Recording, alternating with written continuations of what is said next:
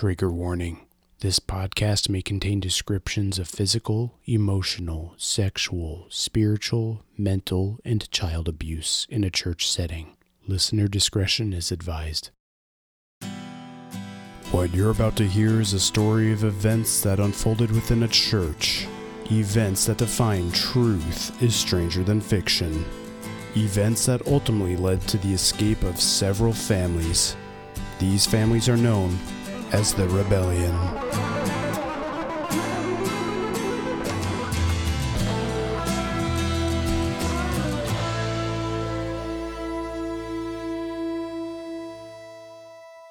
So now it's time to describe the people of the Rebellion. So obviously, there is me, Lizzie, and Luke. And then Estelle, since you're here, you can talk about yourself a tiny bit. My husband and I both, like I said, we are faithful members for 15 to 20 years. Between the two of us have been married for 15 years. And my husband's as the director of security and me as the director of nursery felt that we need to really get some of these things sorted out. And your husband is Elmer. Yes, Elmer. And there was also Rachel and Romeo. They were Sunday school teachers, and they were kind of like the couple that didn't necessarily have any significant issues themselves, but they were like, you know what, guys, this is a problem. We're gonna join you and try to help you out. They also had several people who sought out advice from them who were going through personal issues in the church themselves. So they kind of had an idea of more how widespread it was because they had several people that had problems personally coming to them and asking them for advice. And then there was also Betty and Bert. They were the slightly older couple than the rest of us, but they had children the same age as us. So about this time, there were not only conversations about the training and the teachers in the church and all these concerns, but there were also concerns and talk of all the situations in the church happening. I received a text from Elmer saying that he has a meeting with assistant pastor and one of the deacons that day at the church, and he wanted to include a number of us concerned guys to be involved in this meeting. Elmer scheduled the meeting with the assistant pastor and deacon to discuss the issues and concerns surrounding allegations and accusations against a missionary who was very involved with our church, very close to our church, and issues and concerns about that individual being around kids. And when the meeting was scheduled, it was going to just be Elmer and the assistant pastor and the deacon. And I felt that this was a sensitive enough matter, and we're peers, we're friends. I thought we felt like family, and I thought it was appropriate that Elmer was shown support. I'm not going to come here and pretend to say that I am the closest of friends with all of these individuals, but I felt that I knew well enough that if I was in that situation, I would have wanted some support. And so that's why I wanted to go show for Elmer, because I don't believe it was confirmed for sure if Bert and Luke were going to be able to attend the meeting. So I just wanted to make sure that Elmer had somebody on his side. We all four did wind up showing up, Luke, Elmer, Bert, and myself. And then the assistant pastor was there and the deacon, and Elmer ran the show. It was his meeting and he ran the show. This meeting was not really about specific situations or allegations, but the overall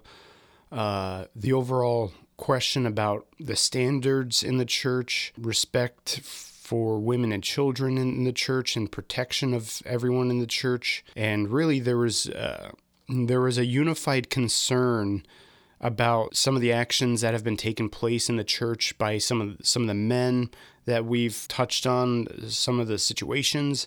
And the large question was, why has the generation that was ahead of us not seen or voiced any of these concerns as well?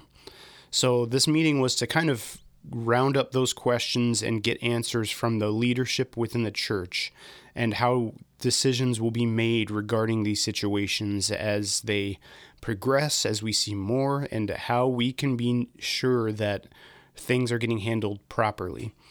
A large part of the conversation revolved around a missionary that our church was supporting at the time, that there were a lot of past allegations going years back against this missionary, and then some new news coming out, and we just had a question like, hey, why, like, with all these allegations in the past, why, like, what did the church see at the time when we started supporting them?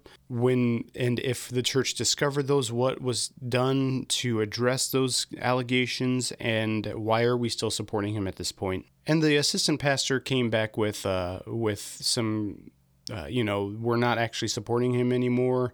This was concerning and disturbing to hear about. So they addressed that right off the bat. I mean, the allegations go far back. There were a number of dozens of investigations in these claims. And when we asked the assistant pastor, if this happens again with a missionary, are we ready to say no to them and turn them down? And really the answer that we got was, no, not really. I can't say no to a hypothetical question. So we didn't really get like a satisfactory answer 100% to that. And then some of the situations that we addressed just generally and broadly, just how the church is handling situations. I do remember the assistant pastor saying that there are situations in the church that, quote unquote, no one will ever find out about. And that kind of weirded me out, like they're hiding something. Not necessarily that I understand people's confidentiality and protecting that and protecting their privacy in these situations. So I took that quote with a grain of salt, but it still kind of concerned me that it seemed like they might be trying to hide or protect the church's image with that. I wouldn't say anyone left feeling satisfied, but there was nowhere further to go with that conversation from that meeting, I believe. But the other portion of that meeting was talking about the situation that happened with Luke and Lizzie and the teacher, Arnold, who happened to be the assistant pastor's son. And Elmer came in expressing his compassion and support of Arnold as a human being that he has known for a long time, and just saying, sometimes things happen and there are consequences and things need to happen. And of course, I'm sure that's been discussed about how the assistant pastor wanted to recuse himself from having to deal discipline to his son, which appropriately so and everything. But the main part that I want to take and mention in this, in case it hasn't been shared, is that a lot of this meeting felt very defensive from the side of leadership, mostly the assistant pastor, which I can't say I completely argue against, because it probably felt like two sides facing off against each other. So it was probably a natural thing for him to feel defensive. But in this situation with Luke's daughter, he tried to come across from the perspective of, well, nobody's been thinking about me because this is a situation that involves my son. What about me? And that's a point to make. This had been months, many months since the event had happened. And I wanted to make sure and turn things around and say, well, what about Luke's daughter, Lily? What about her? And basically it was kind of like, well, what about her? I said, and I posed the question on if anyone from leadership had checked in on her. She had a grown man touch her inappropriately in a physical way. And I used the expression of, if it had happened to one of my kids, we have a tricky enough time getting our kids to get excited to go to church It's not terrible, but it's not the easiest thing. But if that happened to one of my kids, I know that it would have been the hardest thing to get them to go back, because their trust would have been completely broken and shattered. And so I posed that to them and leadership on being like, has anyone checked on Luke's daughter, Lily? And to which the assistant pastor turned rather nonchalantly to Luke and said, well, how is she doing? Something very short, a very brief question. And Luke expressed that there was hesitancy. There was some difficulty getting her to go back to class because of what had occurred and what had happened. And that was basically the conversation around that. I don't really think it went much beyond that. But that still speaks volume because of the immense lack of compassion for a young little girl that was mistreated terribly. And it just, I must say, from the assistant pastor and his personality, I'm not extremely shocked, because that has been kind of shown before, but still at the same time, to show such a lack of caring for any member of the congregation going through something similar is just baffling to me. So that, I believe, is one of the biggest points to take away from that original men's meeting. So we kind of left the meeting at that. We did not get to address the main points that we wanted to, with just the overall church response to allegations, to situations like this. So it kind of left us unsatisfied. Personally speaking, it left me unsatisfied walking away from this meeting with really not a whole lot to run with. Some situations were dealt with. Now that they look back, they might see things a little differently with regards to like missionaries with a bad rap sheet or allegations coming out. The large issue was not fully satisfactorily addressed, and that left us hanging. Now, I do have some interesting perspective to add, because there was a meeting that I was a part of that no one else was a part of. I actually have a long-standing relationship with the deacon that was in the men's meeting. He's actually a very close friend of my family's. I have had very close personal conversations with him through the years. And at the end of the men's meeting, Elmer expressed that there was the plan and intention to have a meeting with what I will call the young married couples and the families, with leadership and their wives. Leadership being the assistant pastor, the pastor, and the deacon who was present, and their wives. And he expressed that. And so my hopes and intention was to connect with the deacon before that meeting to have a conversation with him. Since I was on the outside looking in, and mostly the same going for the deacon, I was really hoping that we could form and secure a bond ahead of the meeting, because from the men's meeting, we could tell that there was the high possibility of an us versus them mentality. I don't want to say that was necessarily intentional, but it's difficult in situations like this to have a conversation and not have it come across that way. And so I was trying to get as much out in front to prepare the deacon and leadership on being like, hey, we're coming from an intentional place on trying to make things better. We do not want to cause problems. We want to be helpful. This is not going to be easy, but we're trying to do this for the better. And so that was what most of our conversation was about.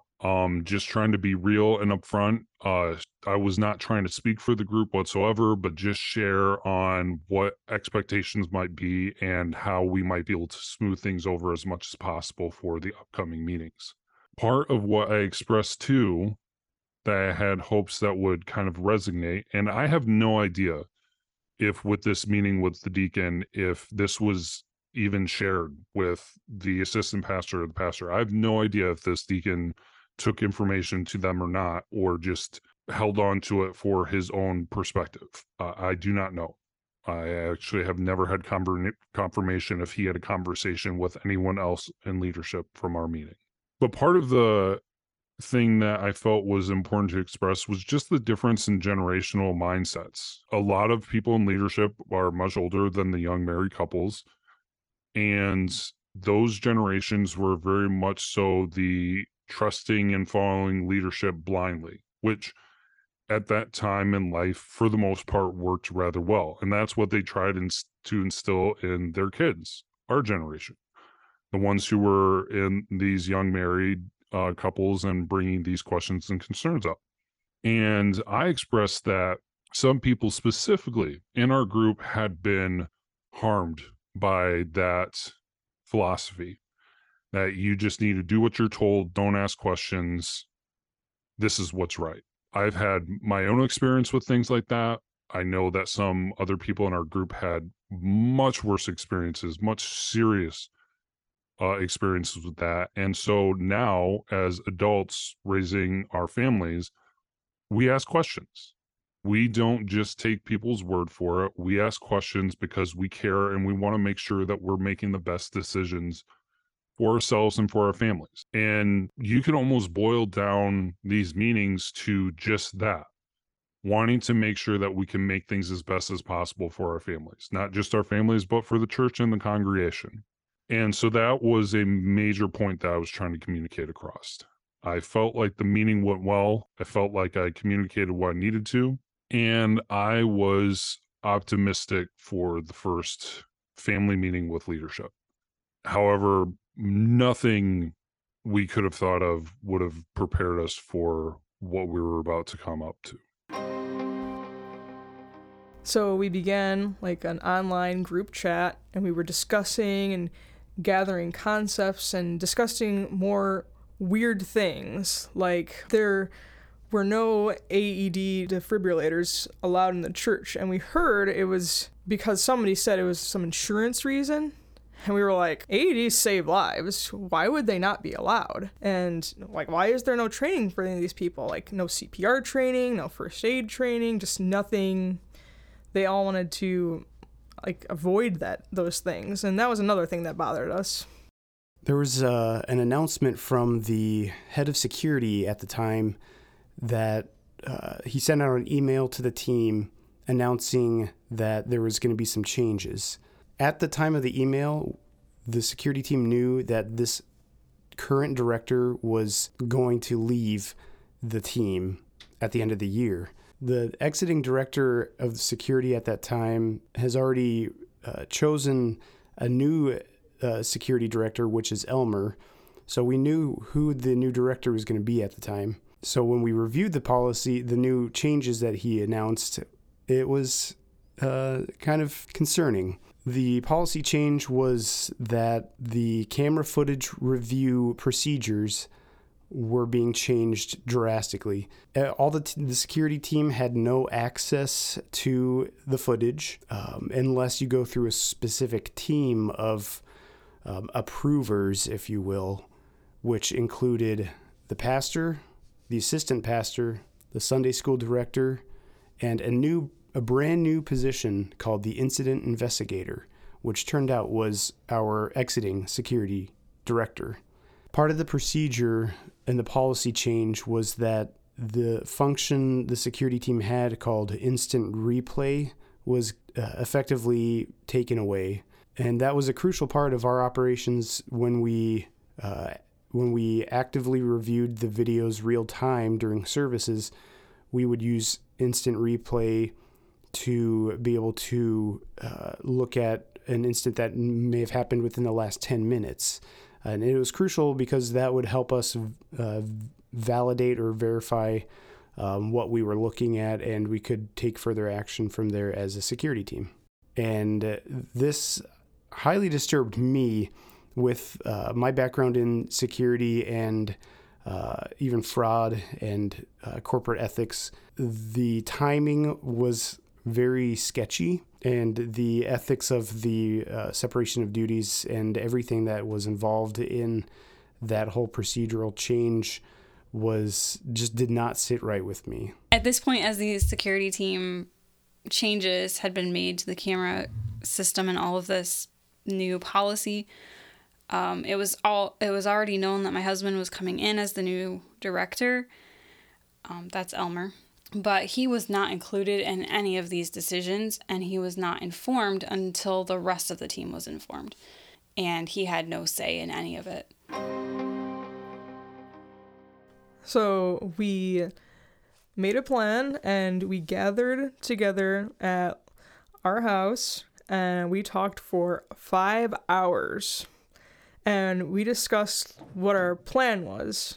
And we figured it out and talked through it, and we essentially wanted a policy that would remove abusers from their positions if they were accused, pending an investigation.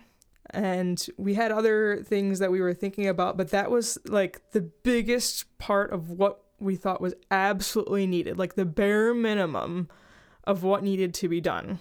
And at the same, right before we had planned to meet for this is when the security stuff changed. So at this point, we were like, well, let's talk about the security policy too while we're there, because this involves our safety also. So with all of this in the mix, I decided to reach out to not only the church security community, but also the security community as a whole. I reached out to one of my friends who's a professor of a security program from a local college to weigh in, and I reached out to the church security community online that had many different types of churches and their security staff.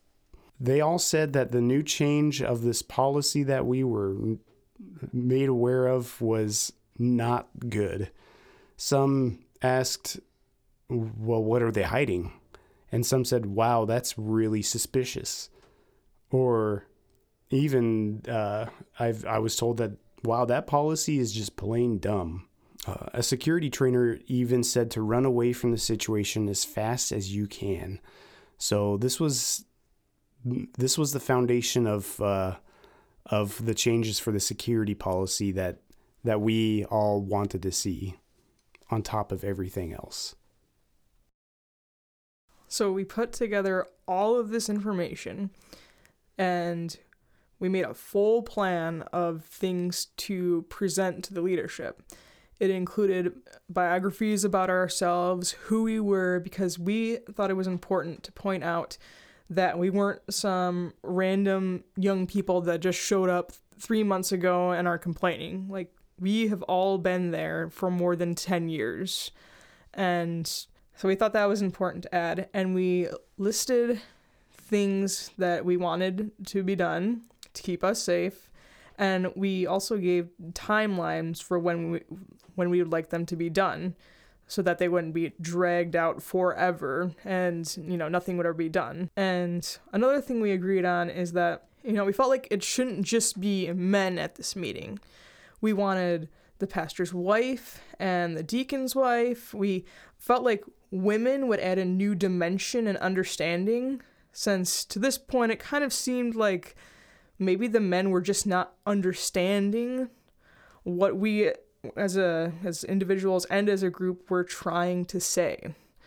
So Estelle, I believe Elmer took care of doing the meeting planning. He did. He set up the meeting. He called the pastor. He was upset, which it takes a lot to get him upset. He felt urgent that this needed to be done, and needed to be done as soon as possible, because we need to just hash it out, talk about it fully as a large group with all of us and all of the leadership together to really get to the root of what's happening and really get all of the information there at the same time. So he called the pastor and set up the meeting. So in the days following, I believe we were all just very nervous about this meeting. I know I was. Oh my goodness, yes. And so the night of the meeting came, and we showed up and we set up in a common area of the church. We prepared it, put out some food and stuff, and we were just, kind of shaking, like, what is going to happen? We don't know what's going to go on, but we're just like, we can do this. We have a plan, and we're just got to hope that they're going to, like, listen and comprehend and believe us. And so we were planning to have this meeting with the pastor and his wife, the assistant pastor, and a deacon and his wife. And as we were waiting for everyone to show up, another deacon and his wife came in. And then also the Sunday school director and his wife were there. And we were really surprised by this because one of the group had a deeply personal story to share. And they hadn't mentally prepared to tell these other 4 people. They had only prepared to tell who they were expecting to be there. So that became a source of worry for them. And pastor walked in and he said, well, we're meeting, in my office. And we're like, okay, well, we just set all this up, but fine, we'll go shove in your tiny little office. So we all get in there and we're sitting, and pastor asked everybody but us in the rebellion to leave the office. So his wife, all the deacons, the assistant pastor, and deacon's wife, like everybody left except for us. And I just felt really weird at that point. Like, why did he have to meet with like, what? And this is when it got a little weird. He went into what I perceived to be kind of a scared rant, and he talked about what we could and couldn't discuss. It felt very threatening. He came in and he said, okay, this is what we are not going to do. We are not going to mention names. We're not going to talk about these incidences, and we're not going to be bashing people, which was not our intention at all. We all came into this meeting really with the heart to just share our concerns and seek understanding and restitution between us.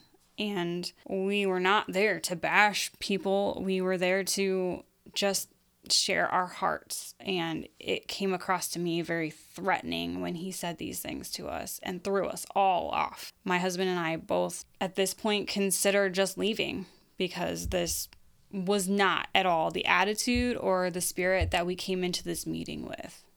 When the pastor felt that it was necessary to remove everyone else from leadership from the office and have just the young married couples there, and essentially talk down to us and tell us what was going to be acceptable to talk about and what wasn't, which was extremely unfair on top of many other things, on top of inviting people who were not originally intended to be in the meeting to then say what was allowed to be talked about and not allowed to be talked about.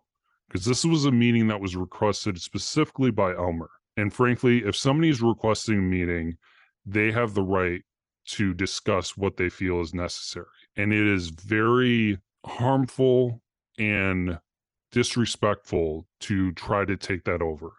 Now, there was some of the perspective of saying there are certain people here who don't know certain details, so there are certain things that we don't want talked about. Then why are they in leadership? Why are they in leadership if you do not feel like they can appropriately listen to these conversations and learn about them and handle them appropriately? You were the one who wanted them there. You should have been okay and prepared for that then, because that was your decision. That was not our decision. But besides that, it was emphasized and overemphasized about not bringing up individuals' names, which was not our intention anyways. We were going to have to use examples, sure, absolutely, to communicate our message and to express our feelings and explain things further, but we did not have to use names. We were not intending to use names. And that was driven home partially to help support his idea, the pastor's idea, that there are lots of things that we don't need to bring up at all because we don't need to talk about certain people. Highly inappropriate, highly irresponsible of leadership to handle things that way on starting a meeting on what is and is not acceptable to discuss in a meeting that was called by individuals on our side. He said he invited the others that, we weren't expecting to be there to be witnesses to whatever happened. And we explained that we didn't really like them being sprung on us, especially with a very specific, personal story to tell.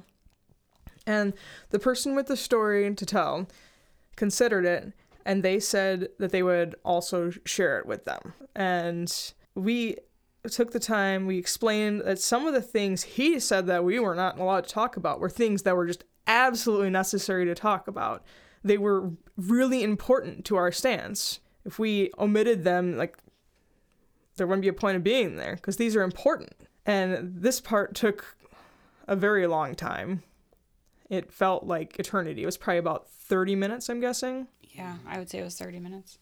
And so everybody was called back in, and we're like, okay, I guess we're starting now, even though we just already started and we're told that we can't talk about anything. So we gave our introduction that had been prepared, and it just explained our stance of wanting to better the church, and that we were interested not in causing problems, but in making things better, and not in hurting people. We just wanted things to be safer. So we passed out our paperwork, and the first thing we discussed was the security policy, because we felt like this was the most obvious issue that could easily be corrected. So I introduced the security policy change and the change that needed to happen. The immediate changes were to at least reinstate the instant replay functions to perform our daily duties per services, and then to include at least the security head or director, or even the leads. There were a few leads on the team to be included on the video access as part of the review function. So there's at least some oversight and transparency. The pastor immediately agreed and said the security thing could be taken care of and revisited. He understood why the instant playback was important and said that it would be immediately reinstated. This left me with a good spirit. The only pushback that we saw out of the security policy was the pastor was very concerned about me having the recorded footage of the incident with Lily, and he was concerned that I had church property in my own personal keeping, and he was very direct and very aggressive about that statement. And I rebutted the statement with that there is no formal retention policy in the church regarding security or anything else really, and that I was the secretary of the church security team, and that was the only way I could keep recorded record at the time. And I agreed that we needed a new retention policy for that. And that kind of cooled the discussion down. And again, the rest of the security policy changes felt like it was going to get met, and everyone agreed on, and everyone was on the same page. And then we moved to the abuse policy. So there was a point at some point before this when Estelle told me about the sex offender in the church and how pastor had told you that it wasn't a big deal, like what he did with the child. Yeah. So I had a meeting with him prior to this. It was a few weeks. I'm not really sure how long, like what the time frame was, but we had talked. The purpose of that meeting with him was just for me to share my heart and say, look, there have been several instances where women don't feel safe. And my theme for that meeting was safety. And I brought up the sex offender because I wanted him to hear the point of how would a woman in the church who knows of this man's offenses feel safe walking into the church and seeing him standing behind a microphone teaching. How would that make her feel? She knows what this man has done. And he said, well, people don't know about that. And I was like, yes, they do, because I know personally I have little kids living in the city, needing to know who your neighbors are. We find out these things because it's important to us. And it is especially important in a church where our kids are not being protected. So then we got into a conversation and he said, well, I'm just going to tell you exactly how his offense went, how it happened, what his thing was that got him this sex offender list. He said, this sex offender list doesn't bother me at all. And he essentially told me that this man had told him he got tricked by a 15-year-old into having relationship with her and he didn't know.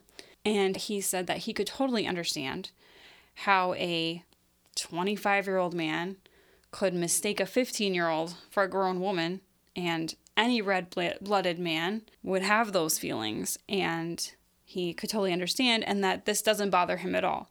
And that really upset me a lot. And multiple people I know, women in the church, that have expressed that this does matter to us and our safety. And we thought this was an important part of our case for this policy. And when Estelle told me about this, I didn't believe her. I thought she was exaggerating. I'm like, Pastor wouldn't say that. That's just, you can't say that. Like, that's wrong. So I thought, maybe there was some element of truth, but she must be exaggerating. So when we were at this meeting, it was one of the questions asked. Like, I believe you, Estelle, asked for clarification. Like, did you say this? And he repeated exactly what Estelle had told me. And I was just shocked. I could not believe that she didn't exaggerate at all. Like, it was exactly like that. And I think I was just like stunned at this moment. Like, wow, okay, you think it's okay because she looked 18. Okay. Wow, I didn't even know what to think. I didn't know how to respond. I was just really disturbed. Yeah, and when he said it was okay because she looked 18 was a defining moment of, this is not the man I know. So we went further and talked about times that some of us were abused or sexually harassed by others. And we mentioned a few other things. And one of the things that Pastor said is that, well, we gotta worry about the relatives of these people. Like, if a man is harassing women, we don't want to make a big deal about it because, their grandma is someone really important in the church. And we're just like, I don't know why that, I can't personally figure out why that matters, who they're related to, when they're harming someone, scaring someone, harassing someone. And we just didn't really know what to do because this wasn't the response we were expecting. We weren't expecting like complete defensive in this way, I guess. There were several times during this when he told us we can't mention any names. And every single instance where he said we are not mentioning names, he is the one who brought up the name every single time. It was almost comical because he was like, don't you dare say their name. And then he did every single time.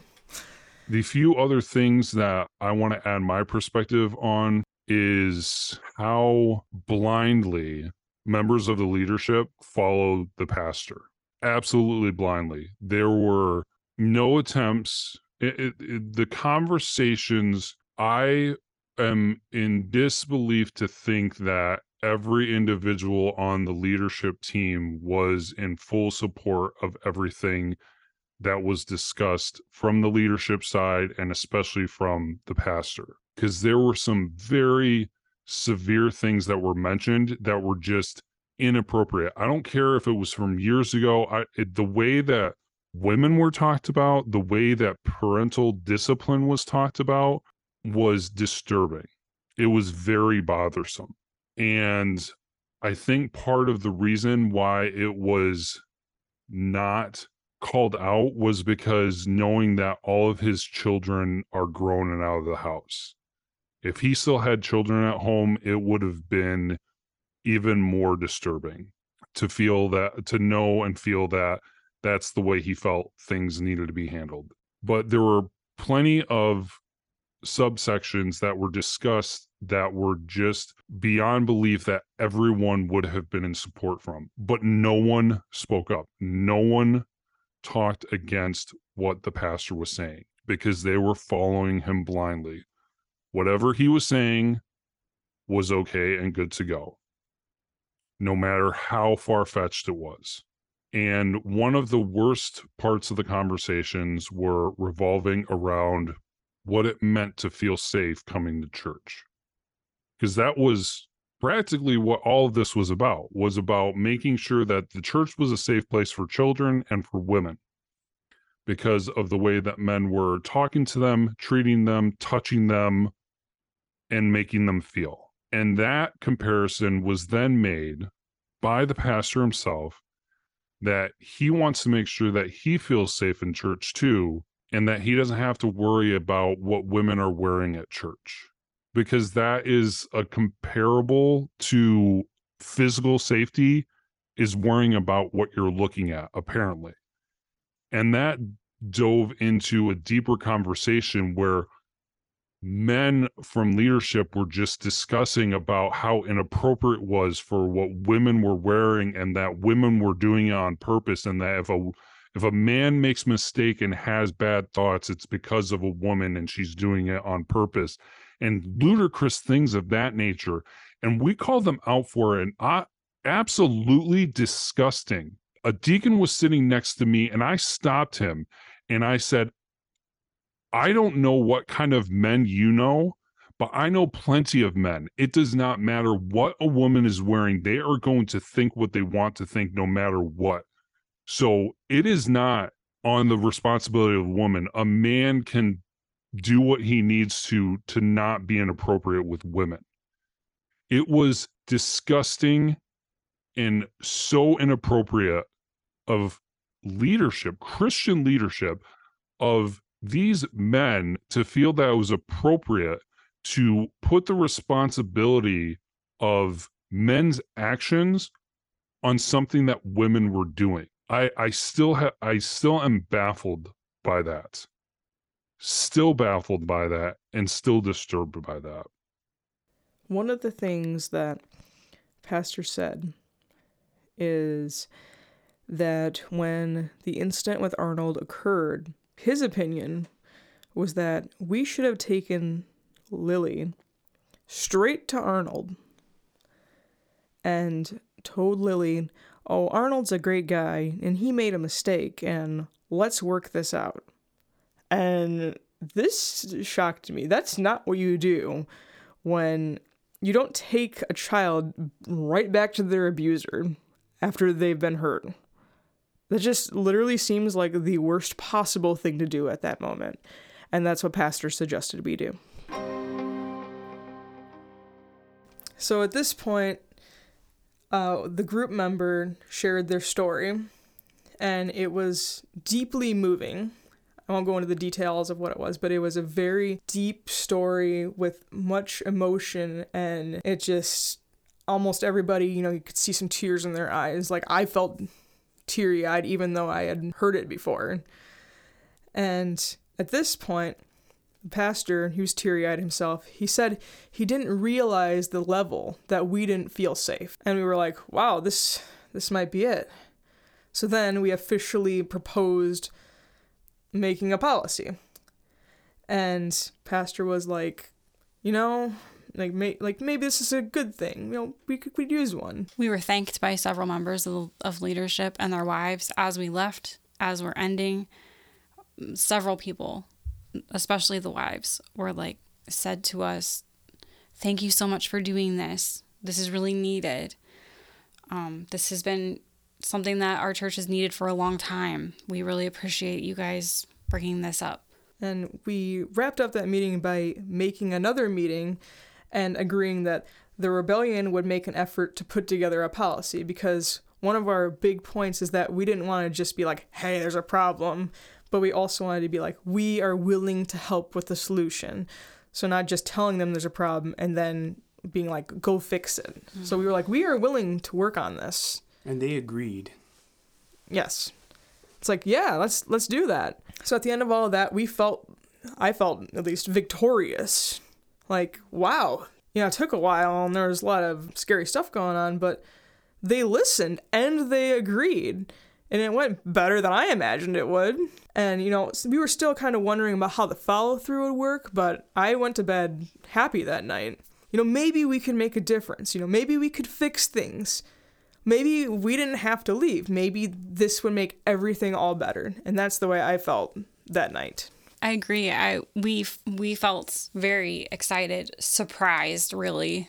I think I felt surprised because none of this seemed like it was ever going to work out. I was very skeptical that they were going to agree to any of this. And I still had some skepticism. I was very, very surprised and relieved that maybe this might actually be a step in the right direction. All of the work that we poured into this, all of the hours of compiling notes and statistics and evidences and policy drafts, it seemed like it was paying off, and we were all on the same page. We had hope. I do want to commend all the families that were participating in the meetings. We felt good. By the end of the first family meeting, we thought there was a breakthrough because the pastor broke down and cried. We thought that was going to be the breakthrough. And there was some breakthrough, because the baffling part was that the wives of the deacons and the Sunday school director who was in attendance chimed in around that time about saying how either they had their own personal experiences with men mistreating them or their daughters had experiences. And that was it. That was the moment. That was saying, this is it. This is why we are doing this, because it's not just us. It's not just our families. It is all these women and all these children in this church are having to deal with this. And it needs to be addressed and it needs to be taken care of. My wife, Rachel, had been through things, and I was there to help her with that. I was present, I was watching it, and I was on guard for it, and I had to handle some situations. But there are so many women who have no one looking out for them, and women and children who are in situations where they do not have someone, like even if they do have someone who would be looking out for them, they're separated from them. They're not with them the entire time. And these are things that they should not have to worry about, especially when coming to church. They shouldn't have to worry about it at any point in time, but especially coming to church. It's supposed to be a safe place. But apparently that wasn't important to them. And it was just so sad and so extremely disappointing. After the first meeting, there was a glimmer of hope. There was so much optimism, because after the meeting, there were more casual conversations going on, specifically with the pastor. He wanted to talk to us again, and we had a good conversation with him, and we felt like there was a breakthrough. The women of the wives of these men in leadership talked about how this conversation was necessary, that it had been long overdue that a conversation like this was happening. And so we felt like we were moving in the right direction. But yet again, unfortunately, nothing would prepare us for what would come up in the future meetings.